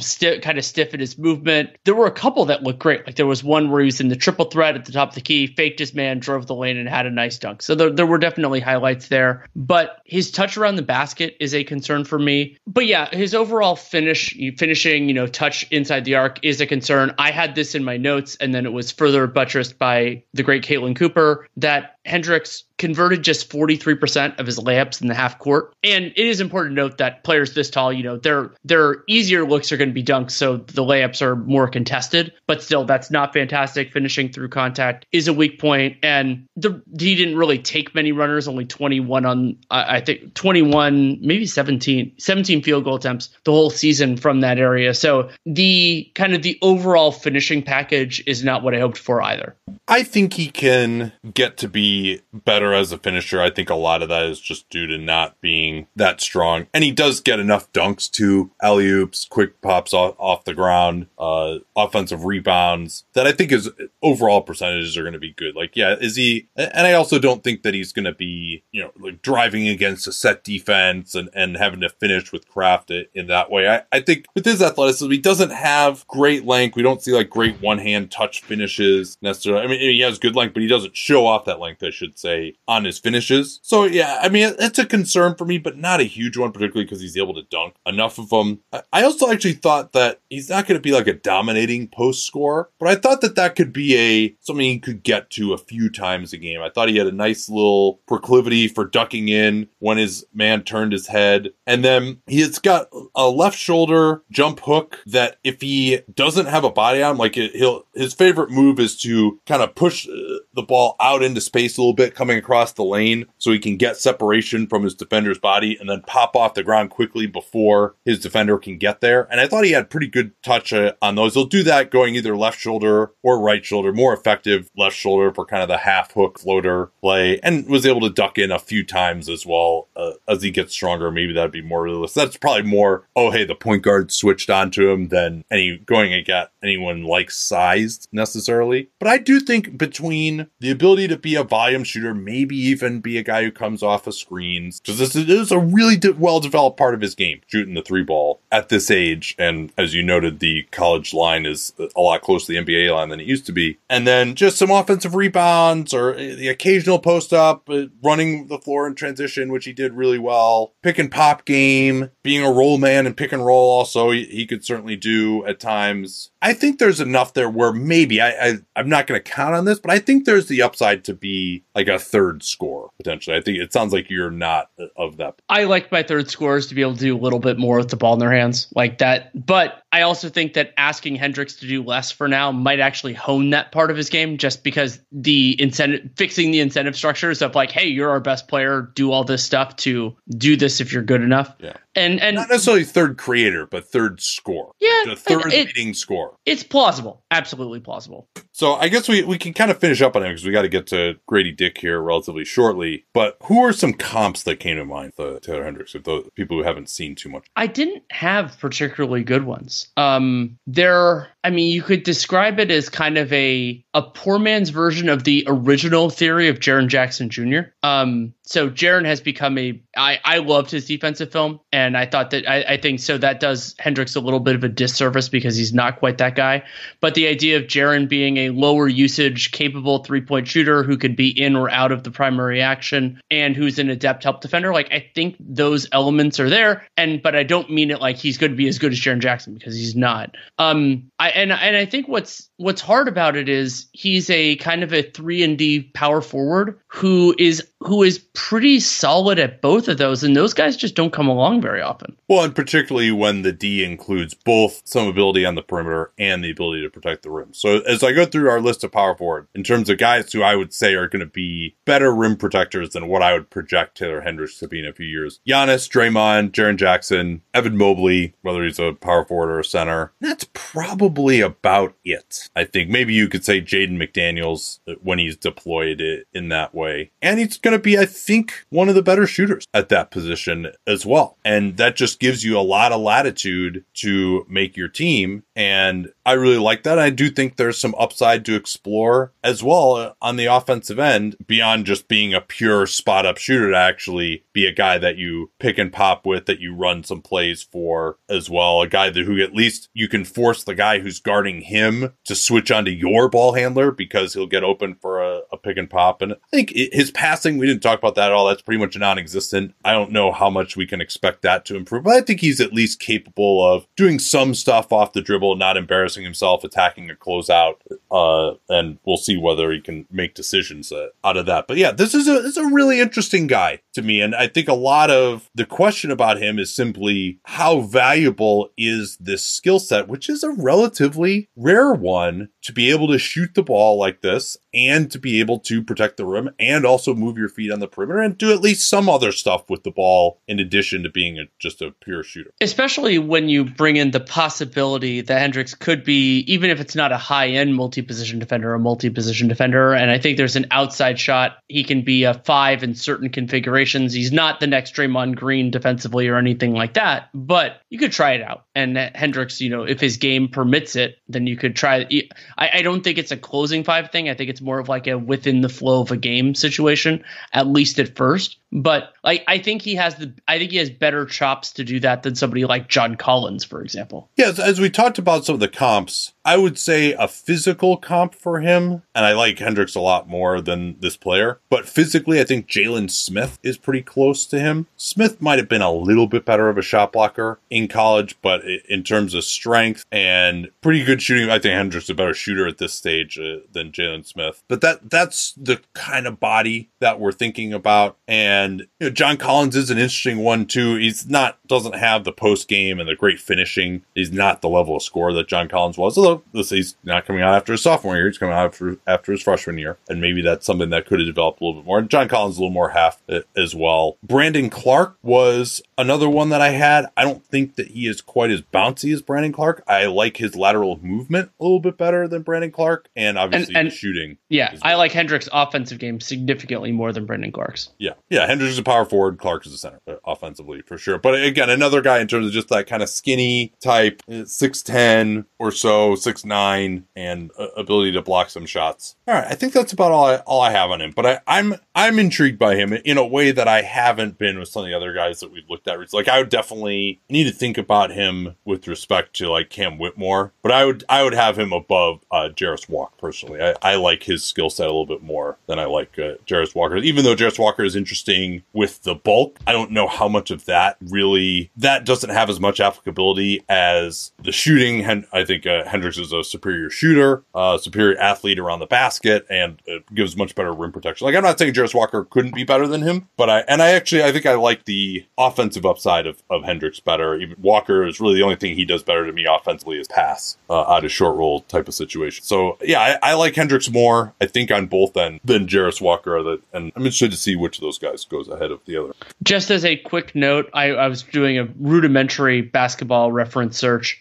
only 11 players listed at 6'9" or taller, playing power forward, center, or like kind of how they define it. Played over 500 minutes and attempted 3.5 or more 3-pointers per game, and it's a pretty strong list. Like there aren't many shaky players on it. There are some guys who are young and still developing, but it's a rare skill set. And if you added in shot blocking or some of the other stuff, it's even more rare. Yeah, this is a guy that I think has a very good shot at being a top 15-ish power forward in the league. Maybe not quite top 10.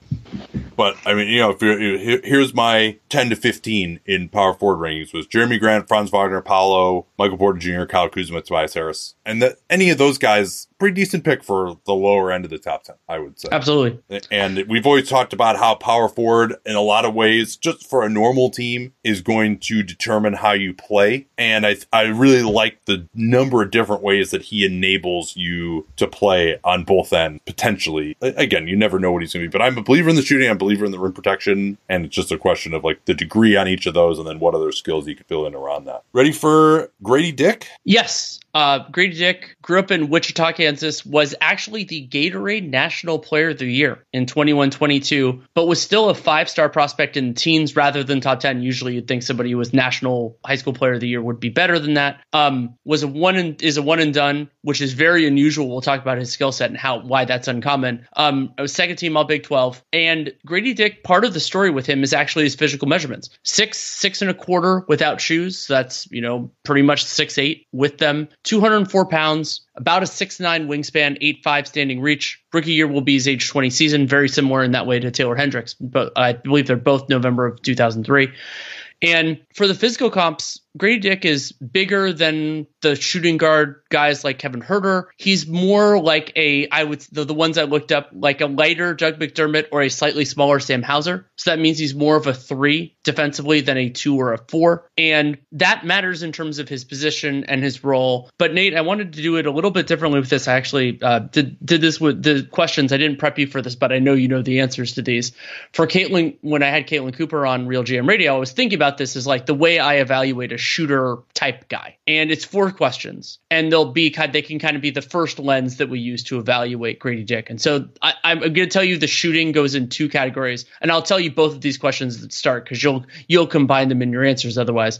It's basically, is the shot real and is the shot versatile? Yeah, and I would say yes with both of those. It's had a reputation of being one of the best shooters for a long time, 40% 3, high volume. And to be high volume, it's got to be versatile. So there's the one thing I would say he's not like unbelievable at is just rising up high on a dead sprint, but he's constantly moving and he's got versatility, not necessarily in terms of how high he's getting off the ground to get a shot. But a lot of these guys, when you think of versatility, they're able to rise up and then they turn their body in the air. That's how they get more shots off. He just catches the ball at his shoulders and just goes straight up with it from there. Shot prep is fantastic, 1-2 or the hop. And because he has such a compact motion from his shoulders, he doesn't really need that much time and space to get it off. And then he's got a pretty high release as well. So yeah, there's definitely plenty of versatility to this, I would say, for sure.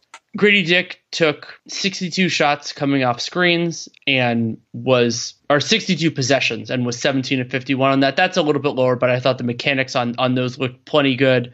And one of the things about versatility, which is a little bit different for Gradey Dick, but I think we're going to see this moving forward with guys of this ilk, is his kind of like shooting related handle. So I've long said the thing about like 2 dribbles and a good decision. Well, Gradey Dick does 2 dribbles sometimes to set up his own shot, whether that's a mid-ranger. I don't always love those, but also just like kind of repositioning for the 3, like take the flyby, kind of set yourself up again and do it. And I thought those mechanics looked really, really good for Gradey Dick.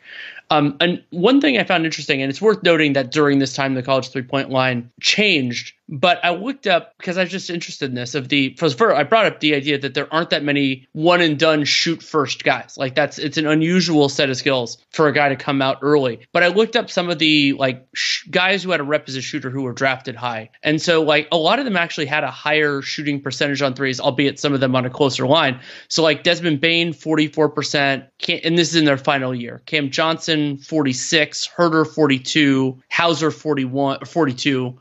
But that's only part of the story. And I mean, these guys are all taking plenty of volume. And for Gradey Dick, I thought that there was some versatility in his shot. I've never been the biggest fan of Bill Self's offense, but he wasn't in a position to succeed. I thought that he did well overall. And one of the things that I really liked about Gradey Dick's jump shot is that even if it wasn't like that full dead sprint thing, there were opportunities. Like he understood the situation and like was able to also use his gravity, which is kind of like the other element of shooting that isn't always discussed within a shot is, well, if they're selling out on that, can you do something else? Yeah, and I love the way that he plays. Really enjoyed the film on him. He plays great 0.5 basketball. He's always moving. He's always trying to find some way to move and get an advantage in the half court. A ton of plays as a cutter, really runs well in transition. He'll work out of split cuts. He can work off of screens off the ball, maybe a little bit on the ball shooting it as well. And he's just really hard to guard.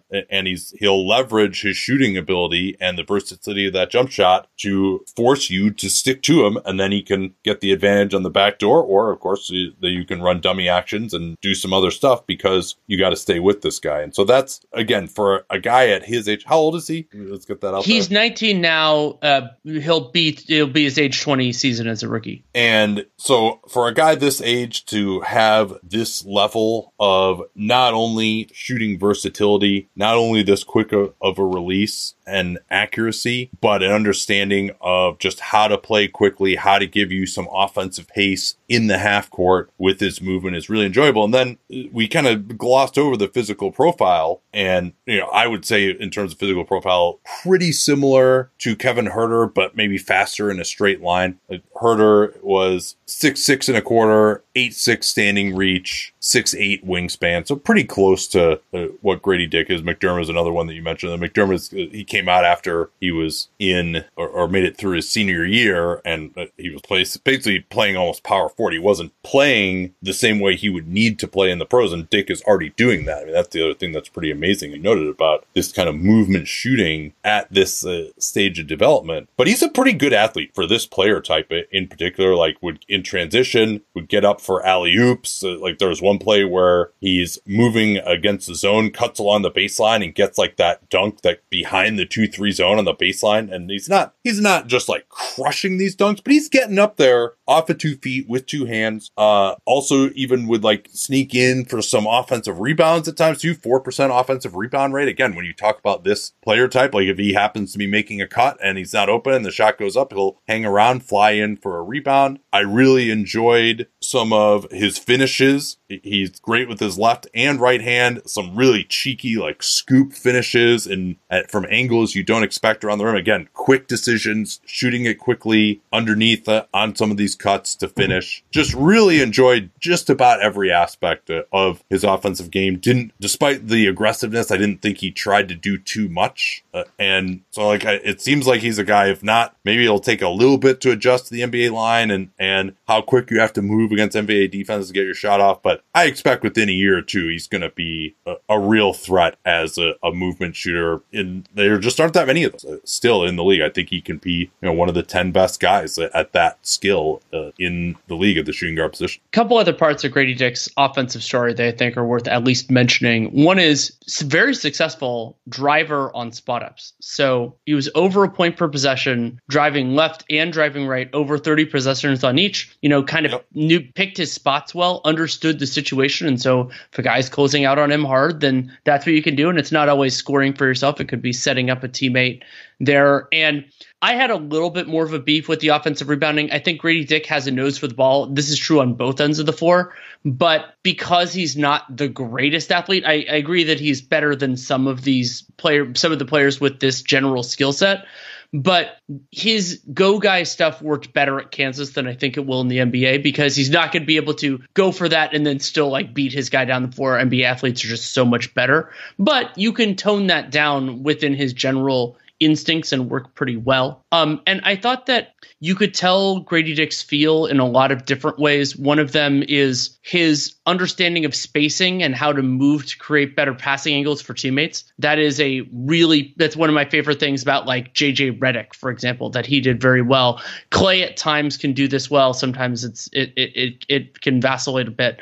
And then like the understanding, like it wasn't really necessarily running pick and roll, but maybe you get the ball and there's a big near you and you kind of force a decision, then you throw a bounce pass. Like those sorts of decisions, those sorts of putting the defense in a little bit of difficulty, I thought worked very well for Dick in a way that most players don't necessarily have as a true freshman. Yeah, and he's also got the ability to rise up from the mid-range. He shoots more of a set shot from three. He's able to rise up a little bit more from the mid-range to get his shot off when that's required. And, I thought he was too thirsty going for his mid-ranger. So overall, 89 off the jumpers off the dribble, 59% true shooting there, about half of those twos, half of those threes. So while I cringed at times watching it because I like, oh, you could have gotten something better, they did go in. So I don't know that he's just absolutely ridiculous as a shot maker. I mean, these are tough shots for sure. Yeah, I wouldn't compare him to Corey Kispert. I think he's going to become something close to what people hoped Corey Kispert would be. Got a lot more versatility to his shot than Corey Kispert, but he does shoot a little bit of a flatter ball from three. Sometimes you'll see him put a little more arc on it when he's contested to get it off, but it's not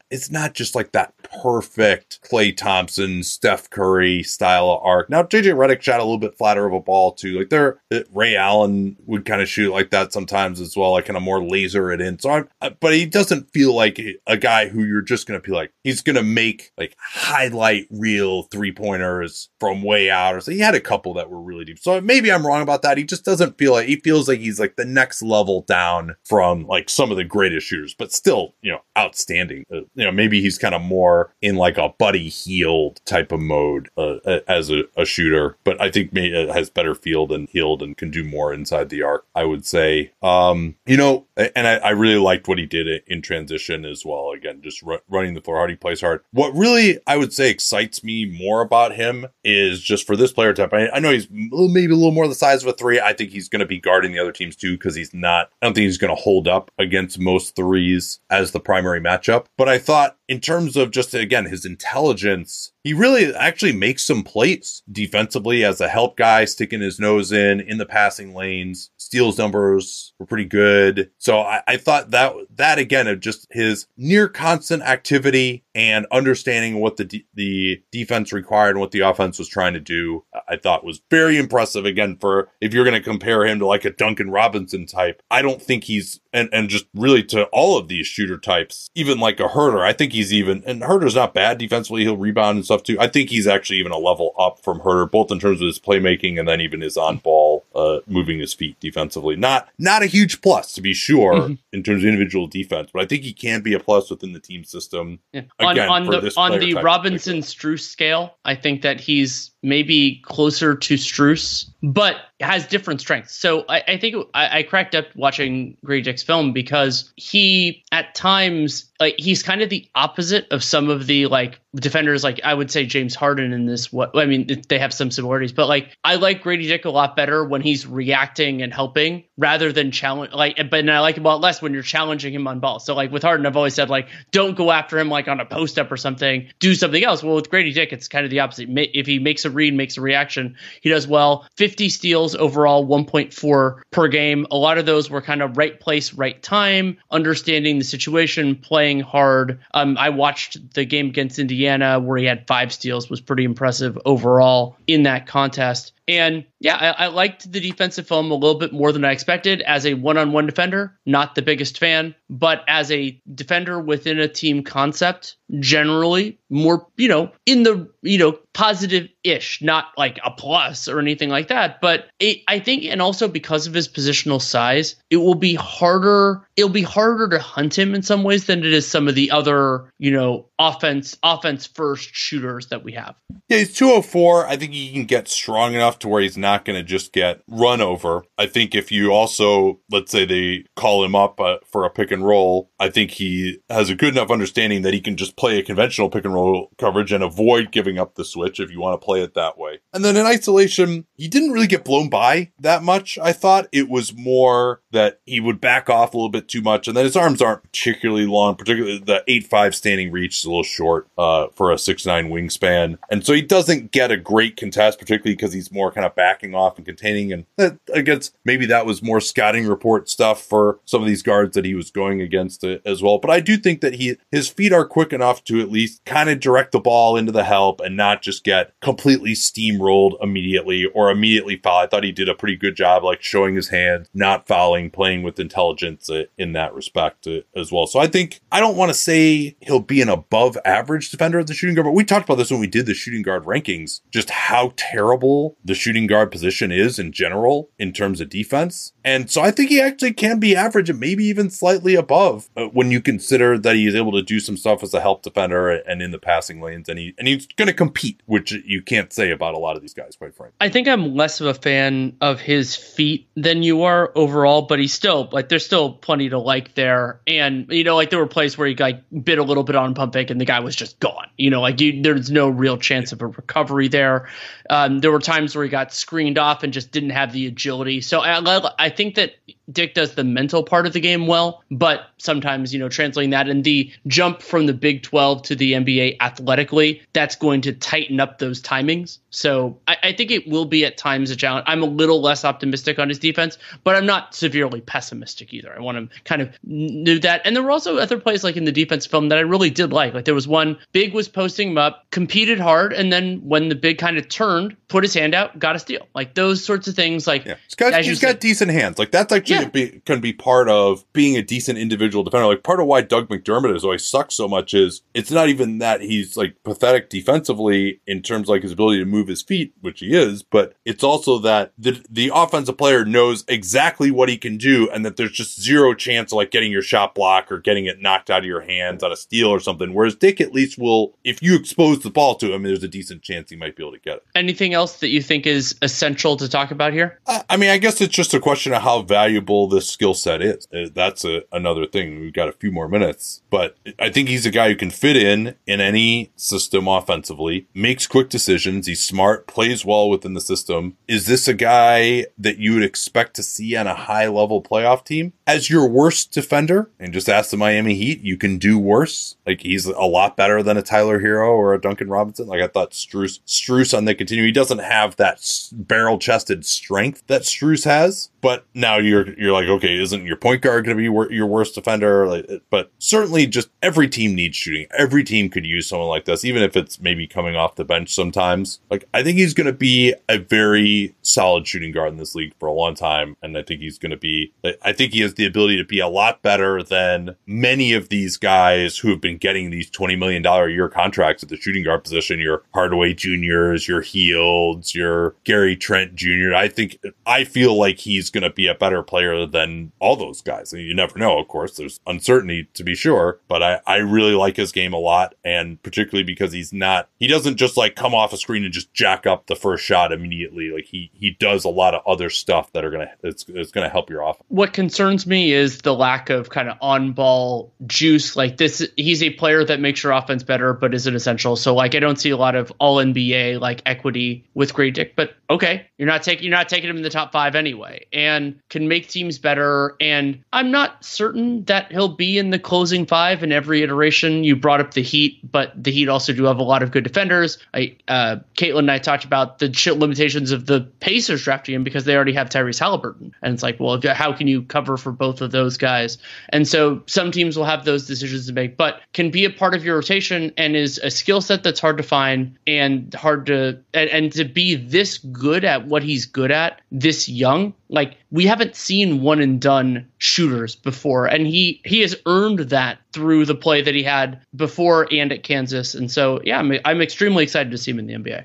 Yeah, I'm going to struggle to reconcile on my board of how do you compare him to a Taylor Hendricks or a Jarris Walker, because he doesn't play as valuable of a position and maybe doesn't have the same upside as far as like defensively fitting in on a high level playoff team. Bill Simmons always likes to be like, hey, could he have played in the series that we just saw, right? And defensively, you're like, going against the absolute best teams, what's this going to look like? Maybe not great, but he also provides a really important offensive element. And so I am, as I noted, I just trust him and his intelligence and some of the reads that he makes to be able to figure things out enough defensively compared to some of these other shooter types that we see. And then to get that type of shooting at the 2 and passable defense, a good team defense, that's interesting. I need to really think about both he and Hendricks are, as you noted, for one and done guys, interesting prospects that don't have amazing analysts. So I want to think a little bit more, wrap my head around because I feel like I have a good feel for what these guys are going to be. It's just how valuable is that? That's the question I really have to answer. And particularly in comparison to, say, the athleticism of a guy like Cam Whitmore, who's obviously much less developed in skills. All right, that will do it. That was a lot of fun. And remember when we talked about the Bradley Beal trade? Interesting. Okay, we'll be back tomorrow. Special guests. We're really getting into the draft this week. Hollins and I are going to get into it. So can't wait to do all this great content in the lead up to Thursday's big day.